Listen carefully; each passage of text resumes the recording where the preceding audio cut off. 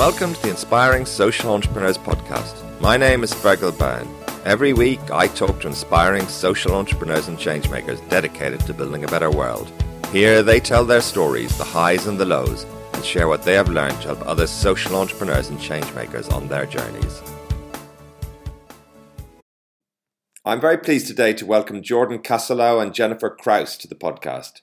Jordan is the founder of Vision Spring, a successful social enterprise that works to ensure affordable access to eyewear everywhere, as well as co-founding Eyeliance, a multi-stakeholder coalition driving global strategy to increase access to eyeglasses at scale. Jennifer Kraus is a rabbi and author who weaves together an innovative mix of sacred text, contemporary experience, and popular culture in her work. She's the author of The Answer, Making Sense of Life, One Question at a Time, and her writing and commentary have been featured in Newsweek, The New York Times, and Time.com. They are the co-authors of Dare to Matter, Your Path to Making a Difference Now, a hugely inspiring book that helps all of us that want to make a difference in the world live a life with purpose by using our unique gifts. Thank you very much, Jen. Thank you very much, Jordan, for joining me today on Inspiring Social Entrepreneurs Podcast. Pleasure. Nice to be with you, Virgo. Yes, and nice to talk to you again, Jordan. We spoke before, and today, very much looking forward to talking to you about your new book. Very exciting, Dare to Matter, Your Path to Making a Difference Now. And I'm just wondering maybe if you could both introduce yourselves a little bit and just talk a little bit about your background and maybe what were some of the motivations or your thinking behind coming together to write this book. Yeah, I'd love to jump in here. My name is Jordan Casalow. I'm the founder of Vision Spring and co-founder of Eyeliance. These are both social entrepreneurship organizations, and in the case of Vision Spring, and a system change organization in regards to Eyeliance. Both are working to solve a huge problem in the world, and that is that there are over 1 billion people who are visually impaired or blind just because they need a simple pair of eyeglasses and don't have them. And in speaking around the world about these organizations in this issue area, no matter where I was, I kept getting a similar line of questioning, and that was something along the lines of, after my degree, I want to get a good job, I want to have a nice life, but I don't want to do it at the expense of having purpose and meaning in my life. So people were struggling to figure out how they could both, if you will, survive in the world. The world is expensive, but also to do it in a way that they also were living true to their values and having purpose and meaning in their work. And on reflecting about that question, it became pretty apparent that had been and still is one of the central narratives of my life, trying to both have a nice life, provide a nice life for my family and myself, but also to live for something much bigger than myself. And how do you integrate those two very human drives into one life? And so that was sort of the impetus for writing the book. And as I was thinking about writing the book, I turned to Jen, who I'd known for many years as a patient of mine, and asked her what she thought about the prospect of writing a book about this issue area. And she can tell her side of the story, but she looked at it, and luckily she concurred that there was a book in there and we should go ahead and write one. And so that's the genesis of Dare to Matter. So my name is Jennifer Kraus, and I have been a rabbi for 20 years. And the work that I do as a rabbi has been speaking and teaching across North America and as a writer. And the work that I do is always rooted in inherited Jewish wisdom and yet made for a universal audience as the themes of what I do and what I teach and what I write about are universal human themes. And this work that Jordan and I have done together really falls squarely into that category as well. Whether it's Jordan's work as a social entrepreneur or my work as a rabbi, one thing that we realize that we share in common is that those questions that Jordan shared that he had been encountering in his speaking and his travels are the exact same questions that I have encountered as a rabbi. And I was Jordan's patient for a decade. So when we tell the story of how we came to work on this project together, we always hear from people that it sounds a little bit like a joke. A rabbi and an optometrist walk into a writer's room. But Jordan had been my optometrist for a decade. And I had gone in to see him for annual checkups for that long. And Jordan knew a little bit about me and my work. And I knew Jordan as my terrific optometrist. But I didn't know anything about his work with Vision Spring. And when Jordan mentioned in a by the way fashion on my way out the door of the office that he did this other work and that people had been telling him that he perhaps should consider writing a book, he expressed to me that he wasn't sure whether the stories that he had to share were enough for a book or that if he wrote a book, that there wouldn't be an audience for it beyond his mother. And so he asked me if I would just take a look at the work and listen to some of those stories and tell him whether I thought that there was enough there for a book. And in addition to that, he said something to me that really not only resonated deeply, but built on another one of my skill sets. Jordan expressed that he felt that to some significant degree that the work that he had been doing to make a difference in the world as a social entrepreneur was connected to and fueled by his sense of himself as a Jewish person, Jewish values and ideals. And so he asked me if I could look at this potential project through that lens as well, as he didn't really have the language for that. And it was something that I did have the language and the experience to articulate. And that's really how this project began. Fascinating.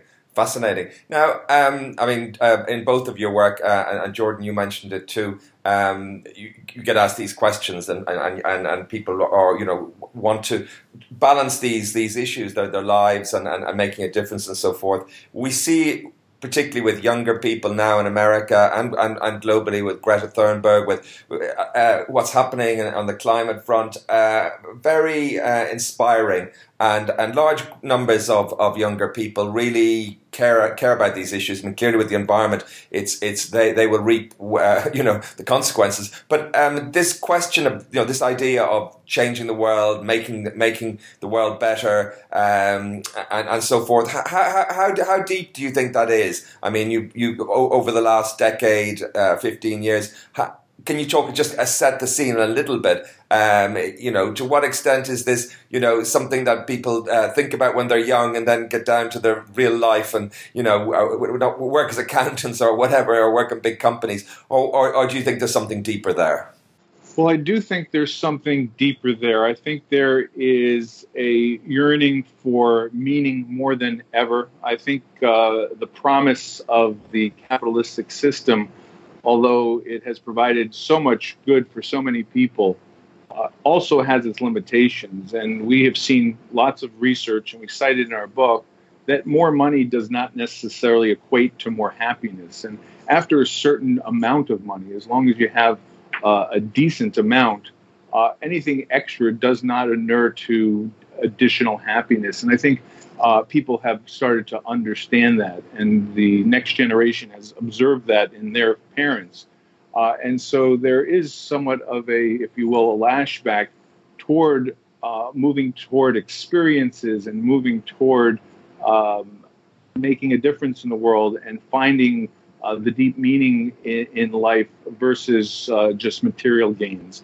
And so I think there's a real phenomenon there, and it's one that I believe is well suited to the times, because there are lots of big challenges that can keep this next generation engaged in both using their highest skill sets as educated people, but also aligning it with their moral fiber.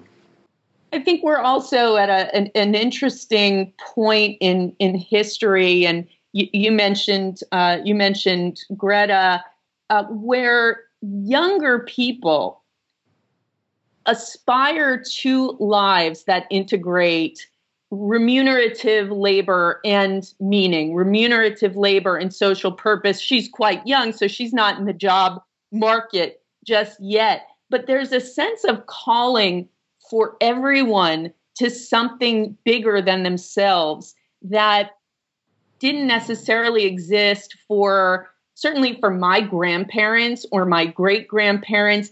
You didn't think about generations, not too many generations ago, people didn't think that they wanted to align what they did for a living with how they lived their values in their life and did something to have an impact on the lives of others. But now we have, for instance, more than 70% of students who are entering MBA programs talk about wanting to find a way to integrate what they do to earn a paycheck with how they want to be part of repairing and building a better world. So that instinct is there. And then on the flip side, you have companies and large corporations who understand that in order to attract the best and the brightest to their companies,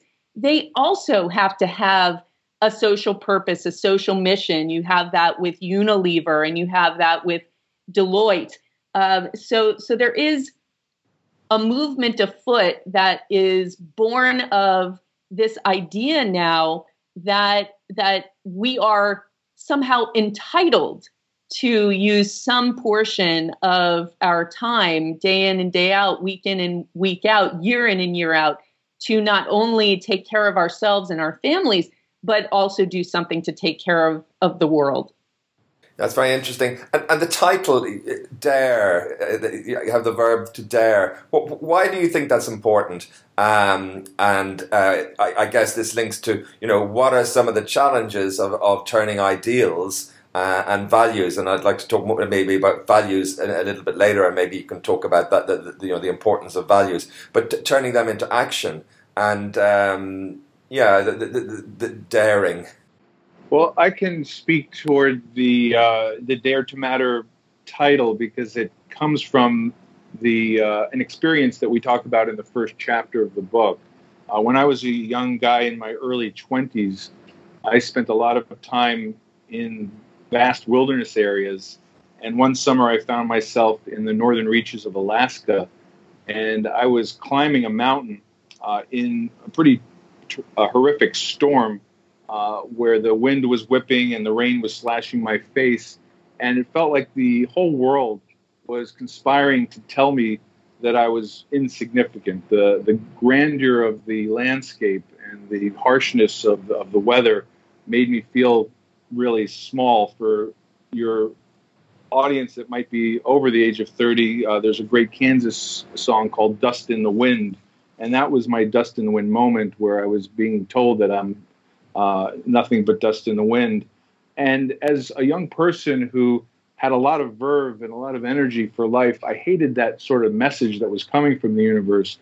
And I remember literally screaming back at the wind, saying that I did matter. And that was my Dare to Matter moment. I knew at that moment that whatever I did in my life, whatever my profession was going to be, was important, but not ultimately important. What really was important was that I was going to make a difference in the world, that I was going to make my life matter in the world. And that was my Dare to Matter moment, and thus the title of the book. And I'll let Jen talk a little bit more about the significance of dare and the values and the other parts of the question that you had asked. Even the title is wonderfully representative of these synergies that Jordan and I discovered in our writing of the book, which in the beginning relied largely on me listening to stories like the one that Jordan just shared. In inherited Jewish wisdom, we are taught that a person should walk through the world with two notes, one in each pocket. One note in one pocket says, "I am but dust and ashes." In the other pocket, there should be a note that says, "The world was created for me." The reason for the world was created for me note is because all human beings, according to inherited Jewish tradition, all human beings, not Jewish people, not Christian people, not Muslim people, but building on the book of Genesis and the beginning of all creation as it is shared in the Bible, that all human beings have something that they and only they have to contribute to the world. And that it's not to say the world was created for me in a narcissistic way, but in fact to remind us constantly the world was created for me to make better. The world was created for me to change. And it does take a certain degree of audacity to not only embrace that awareness and understand that you, in fact, are that powerful, but also that you are that essential, and then to build a life that allows you to activate that unique part of your being that the world is counting on you to contribute throughout the course of your lifetime. Fergal, can I just jump in there a little bit before we get to the next question to just expound on that a bit? And that was another major motivation of writing this book. As Jen said, we are all encoded for something that's important and that's big and powerful. But in today's world, with so much pressure from parents and schools and social media for kids to define success in a very narrow way, and if you don't go to these schools and work at these firms, you're not quote unquote successful. A lot of times kids end up in places where they don't necessarily belong and where their power is not going to manifest. And so what we're finding is that we have a generation, although we talked about earlier, many of them are turning towards social issues. At the same time, we have a generation whose inner voices are being muted by societal pressure, and they're not finding that special power within them and what they're specially encoded to do, because they're following in the footsteps of the societal pressure that is so intense these days. So that's another theme that we talk about in this book. Yeah, yes, it's very interesting to talk about the pressures, and I just again maybe a US perspective on this, but this question of and I think Michael Sandel talks about this, the market and I guess financialization and financial values being so dominant in the culture, and the impact that has as well. And can you talk a little bit about that? And because as you say, on the one hand, there's this balancing act, isn't there, that you're talking about, the values-driven and social kind of agenda, and at the same time, there is this other side that people need to support themselves in the world. Yeah. Yes. What we see is there are certain people who have done fantastically well in the marketplace, if you will, and with financial success.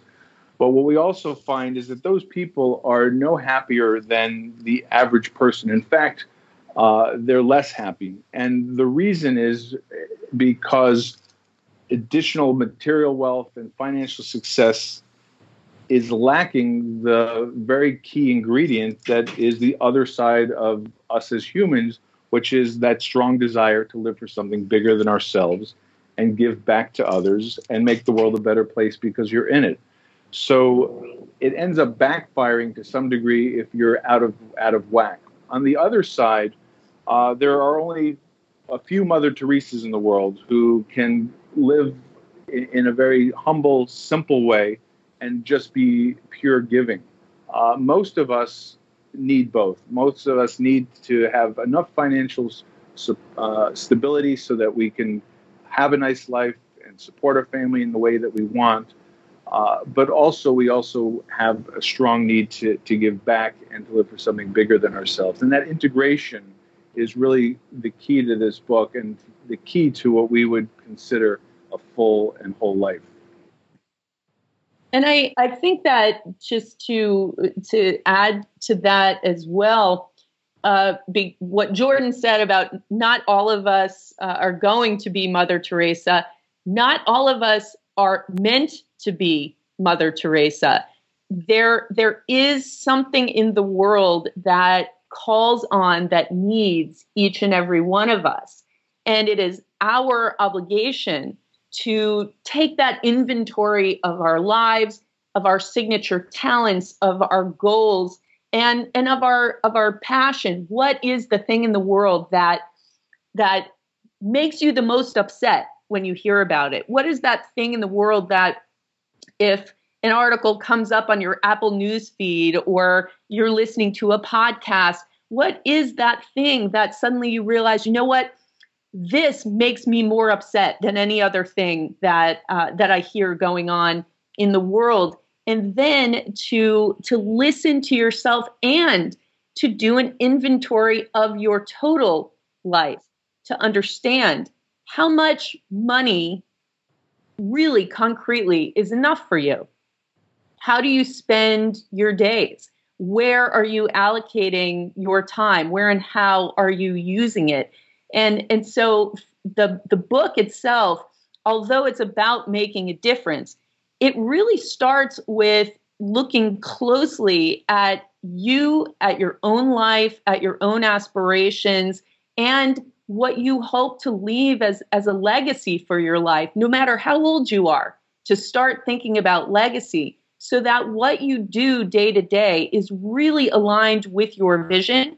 And if part of your vision and your highest hope for your existence is that you will do something that will transcend your brief time on this earth, if that's what you want, then you have to build the foundations for that. And then you really do have to dare to live that out every single day. Yes, it's very interesting. Now, because Jordan, you're an experienced social entrepreneur. To what extent is the audience for this book people that you want to go out and not just set up new businesses and so forth, but work in socially oriented organizations or get involved in NGOs and that kind of thing? Or to what extent is it a broader vision about incorporating that in whatever you do? And with a particular focus on the workplace? It's much more the latter. Jen and I, with our publishers, were very cognizant of the fact that it might look a little daunting for people to say, oh gosh, well, he started a social enterprise that helps millions of people. I can never do that kind of thing. So we always, as we were writing the book, kept in mind what was realistic for an average individual who was working 9 to 5, who had a busy life, who might have had some children at home, who didn't have millions of dollars in the bank, to offer them handholds of how they could start to integrate making a difference in the world into their lives, whether it was volunteering at their local church. And sometimes it's even just working on yourself, to give yourself some time to reflect on what does make a difference for you, what matters to you. Change makers have to be good at changing themselves first. And so a lot of the book talks about how that's a critical component to healing the world, is first looking inward and healing yourself. So we don't have expectations of everybody who is going to read this book is going to start their own social enterprise that helps millions of people. It's just a mindset and a way to help people integrate thinking about what their special ingredient is that brings them joy, that brings their power into the world, and trying to help them manifest that in some way or another. Start small, and hey, maybe it will lead to something that is large and big. But the idea is to start and to get going. And Jordan and I fought really hard for the book to be exactly the way that Jordan described it. This was a 6-year journey for us of going from idea to ISBN number. And part of the reason for that is we didn't want this to be a book that solely inspired people through the lens of Jordan's story, which it easily could be. The reason why Jordan and I ended up writing this book together is because I was inspired by the work that Jordan did, and I still am inspired by the work that Jordan does. It's staggering how many people Jordan has helped in the world through building Vision Spring and also through iAlliance. But we didn't want it to stop there, because the world doesn't need one Jordan Kaslow. The world needs as many willing souls and as many willing hands and hearts as there are human beings in the world in order to undertake the project of healing a broken world. And to that point, I think that we're living in a time when the problems of the world can seem so insurmountable and so overwhelming that they almost bully any one of us who wants to do something to help into inaction. So we didn't want the book to begin and end with an inspiring story and an inspiring person. We wanted to go the next step. We wanted to write a book that would take every single person who read it from inspiration to personal individual action. Yes, I mean, this is very profound, because clearly you look outside, you look in the world, you see these issues, you can become well informed about them, and you can, start to get involved in some way or other. And also in the world of business, in the world of social entrepreneurship, very technical skills required, finance or marketing or things like that. But when it comes to this question of, I guess knowing yourself and then changing yourself, this is very profound, and it seems to me to be deeply challenging for everyone in their lives, even for people who aren't necessarily drawn towards, social change and making a difference. So can you give us some advice, really, and how you think about this to actually start this process? Because presumably as well, it's not something that happens overnight. And, some of these questions people have for the whole of their lives. They think, am I doing something that matters? Is this my vocation? Is this, what I was meant to do, and so forth? So, can you talk a little bit of that journey?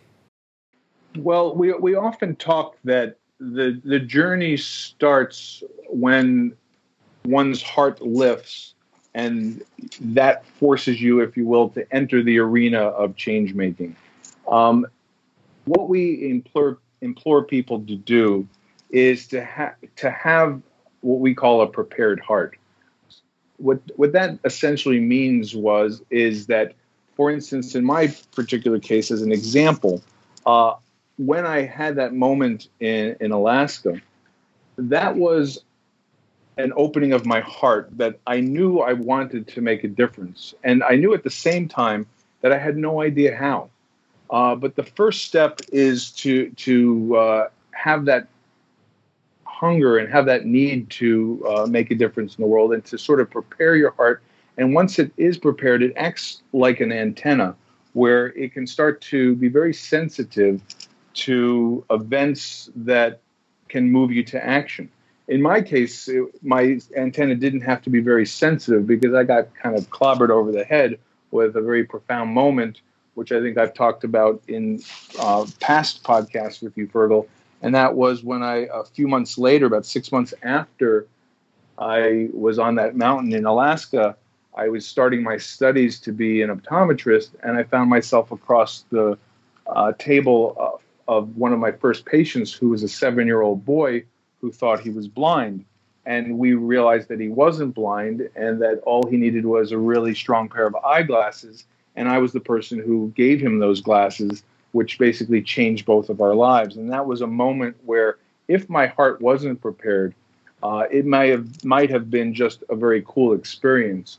But because my heart was, it really redirected my entire life. And from that moment on, I've been somewhat obsessed, if you will, of making sure that the injustice of poor vision is addressed.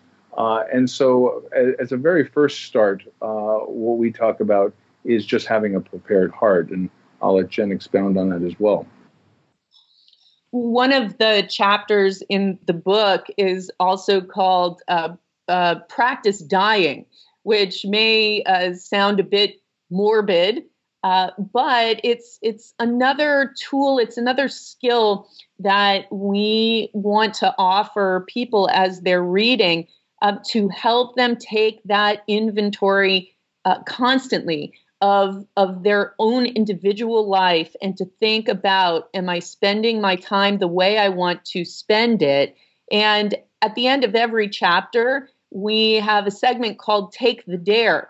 And in this particular chapter, the dare is no matter how old you are, so you could be 22 years old, you could be 62 years old, you could be 82 years old, to write your own eulogy. And as you write it, see what you glean from that as you think about how you want to be remembered. Think about, okay, what are the action steps that it will take for me to carve out that legacy and to return to what you've written periodically, to actually schedule time in your calendar to come back to what you've written, to check in with it, to check in with yourself.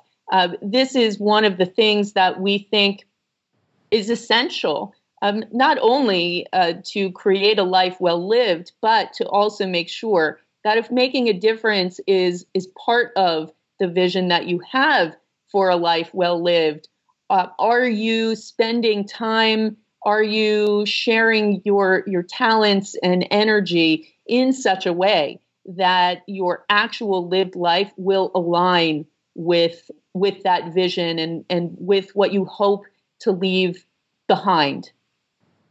Yes.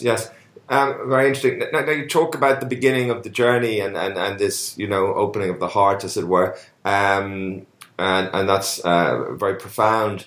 As you go along, as we go along in our lives on this journey, what are one or two of the biggest challenges that people face? Because we can have these moments of insight, we can have these inspiration, we can think this would be really amazing if I could do this, or some kind of vision, but life sometimes doesn't at least seemingly deliver that to you just like that. And can you talk a little bit about some of the how to keep the, I guess, the fire going, the dream, which you talk about in the book, and keeping things going?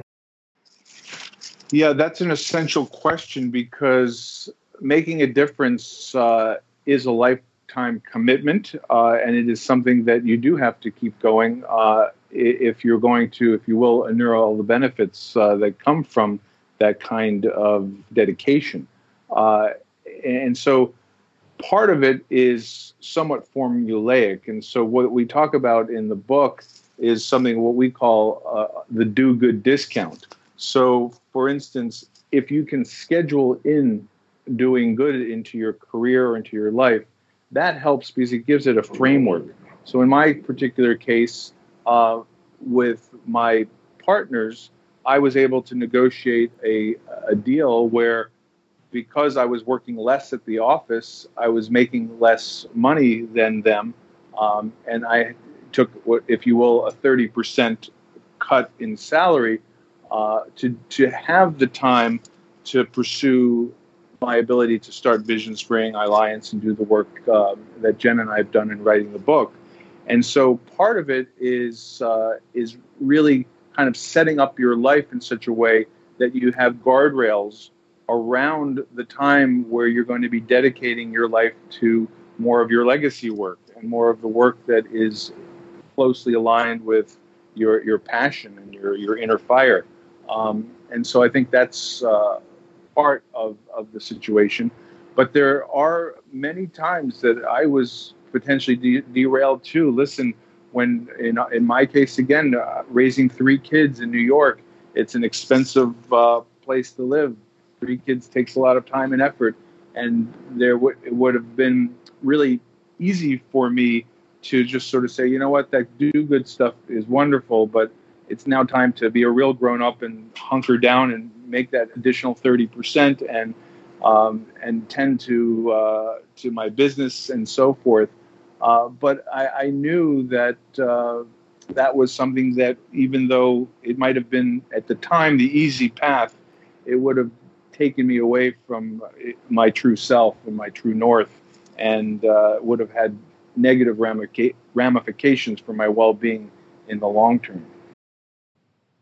I think also what we want to encourage people to do, other just small course corrections, things that they can do on a daily basis that aren't about going out and doing big things every day, but in the same way as Jordan's talking about preparing your heart, so preparing your eyes and ears and your soul, things that you can do that are really they are innate, like take stock of what is good in your own life, to be grateful for what you have, for the relationships, for the people in your life, and to encourage yourself not to despair.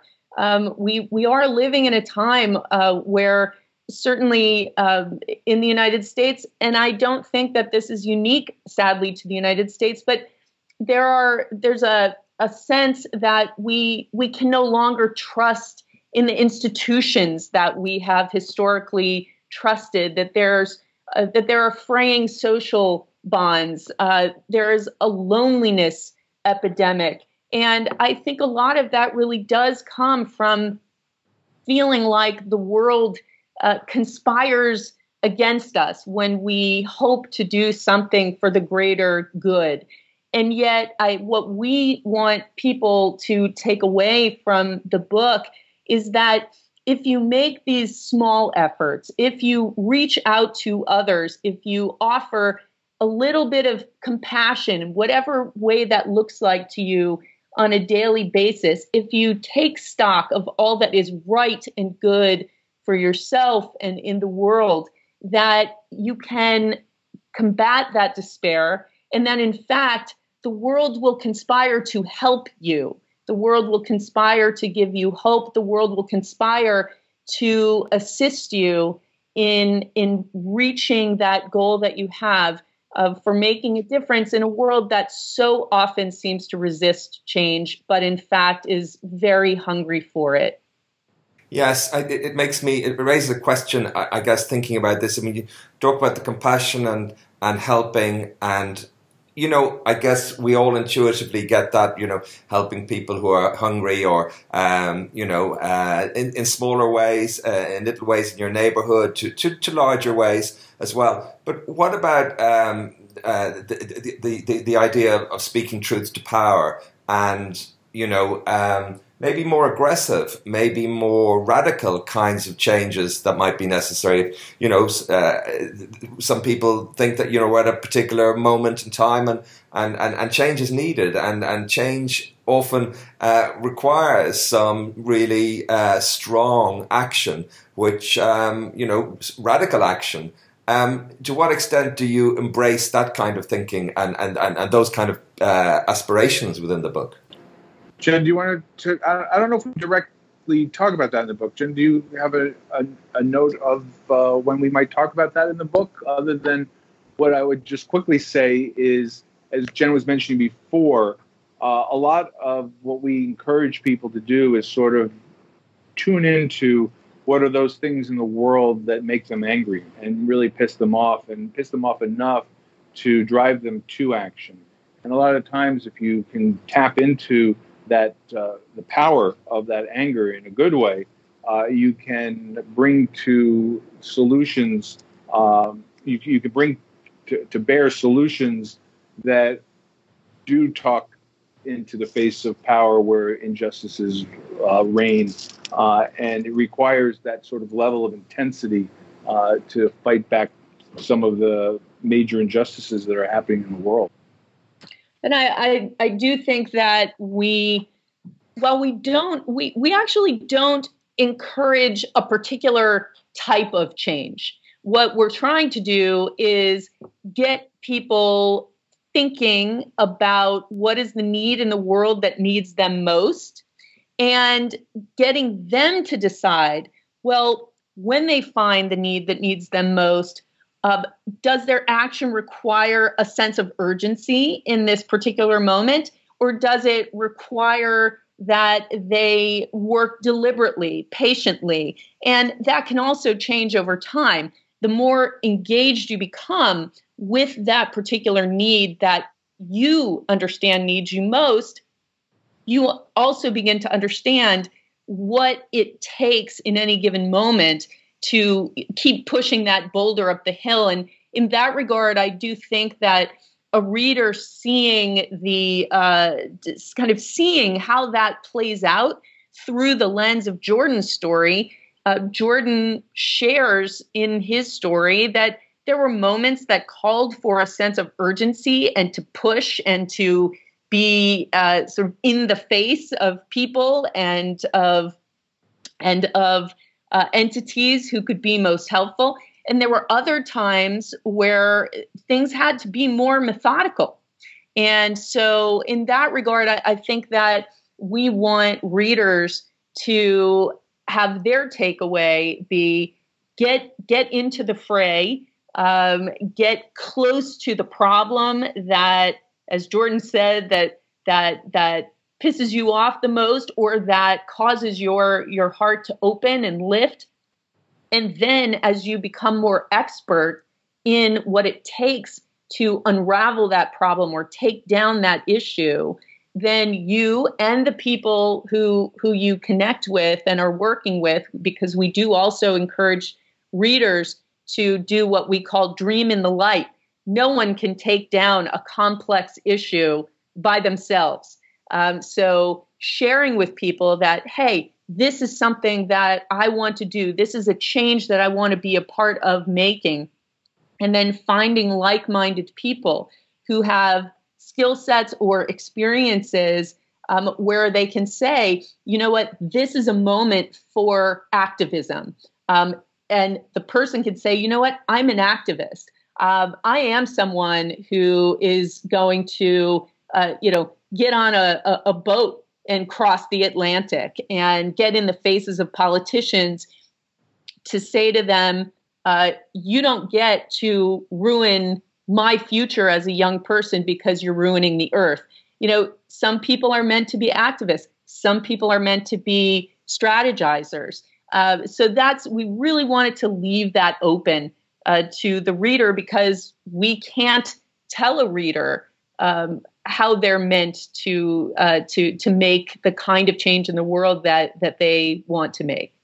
Yes, that's very interesting. Very interesting. Thank you. I just wondering about how do you define success for yourself as a social change activist or a aspiring social entrepreneur, somebody who wants to make a change in the world, because at the heart of your book are these ideas really of looking within and doing a lot of deep personal work as well. Sometimes, people can work for years and years and years, and there's not necessarily, the conditions aren't right for something to change, and it's difficult to see that. What's your counsel for people on this journey about assessing whether they're doing it okay, whether it's working?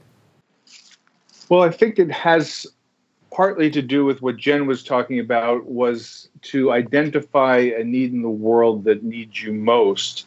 But at the same time, that need has to also feed you. So we talk about what needs you and what feeds you. If you find something in the world that needs your skill set and your energy, and that you're well aligned and you're specifically encoded to do, that is half of the equation, and that's a wonderful thing. But if for some reason that doesn't feed you and doesn't bring you joy and doesn't enrich in your life, you're not going to be able to sustain action. And social change work is a marathon. It's not a sprint. So you need to find that beautiful combination of what needs you and what also feeds you, what gives you energy, what gets you out of bed in the morning, what adds an extra skip to your step, and what truly matters to you, that you are dedicating your life to. So as long as you have that, even though progress may be slow, keep on going. We encourage people to try to find issue areas that are going to outlive them, because that will ensure that they have important work to do throughout their entire span of their life. Don't pick small problems necessarily. Pick problems that are big enough to live a life wrestling with and trying to change. So I think that's part of it. Now, listen, we don't also want people to be spending an inordinate amount of time and energy without getting any kind of traction. And so sometimes, timing is very important in business as well as social change. And if all of the currents are against you, and you're making no progress despite your greatest efforts, then we won't necessarily say give up, but you may want to shift strategy, and you need to be also quite flexible. When we started Vision Spring, we took a particular approach that was moderately successful, but wasn't really getting traction, and we kept hitting our head against that wall. And until we had the ability to sort of look more objectively and say, listen, we love our idea, but it's not about our idea, it's about solving the problem. We then were able to go back, strategize, bring in some more flexible thinking into solving the problem. And we did a shift in strategy, and we did an end-around run to get to the same place, and got onto a much greater, much more powerful path and a much more productive path. So it's a combination of those things. I think also we talk about, I loved when Jordan said, pick a problem that will last a lifetime. I loved that idea, so that it also would be rigorous and challenging enough to be engrossing, to capture your soul, and to keep also throwing down the gauntlet before you to make you have a sense of deeper commitment, but also to have incremental successes, so that you don't constantly feel like you are tilting at windmills. But I think also from a Jewish traditional standpoint, one of the greatest teachings around this is that it is not our job to complete a task, but we also aren't permitted to sit it out just because it gets hard. And so I think as long as we are actively participating with our time, with our efforts, with our talents, actively participating in trying to achieve something that's bigger than ourselves, that will transcend our lives. As long as we're doing that, we don't always have to do a lot of navel gazing and make the determination, especially with a problem that is going to take a lifetime to tackle, to not spend so much time evaluating whether we're actually achieving the goal, but that we're staying with things that really are either part of problems or are problems that are quite intractable and that will take a lot of time and a lot of effort to chip away at.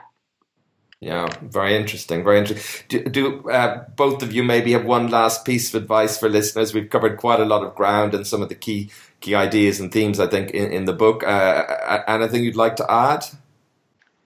I would just add a couple of quips. We often talk about that it's really not about what you do for a living. It's what you do for a life. And then I'll also just end on one of my favorite quotes by Thomas More that says, finding the right work is like finding your own soul in the world. And we hope that your listeners can find their soul in the world. Yeah, and I think that apropos of that, we encourage people, if you want to make a difference, don't start with trying to find what's that big problem out there in the world. Start in your own backyard. Start with what's in your heart. Start with knowing yourself really well. Start with knowing how you want to spend your time and the kind of life that you dream of building for yourself and for your family and the people you love, and for people whose faces you may never see, who will forever be strangers, but with whose lives yours is bound up as a human family. Start there, and the world will conspire to lead you to where you're meant to be and what you're meant to contribute for the greater good. And in that way, in the book, we quote a 20th century rabbi and theologian and social activist, Rabbi Abraham Joshua Heschel, who says that that our job as human beings is to concretize the quiet eminence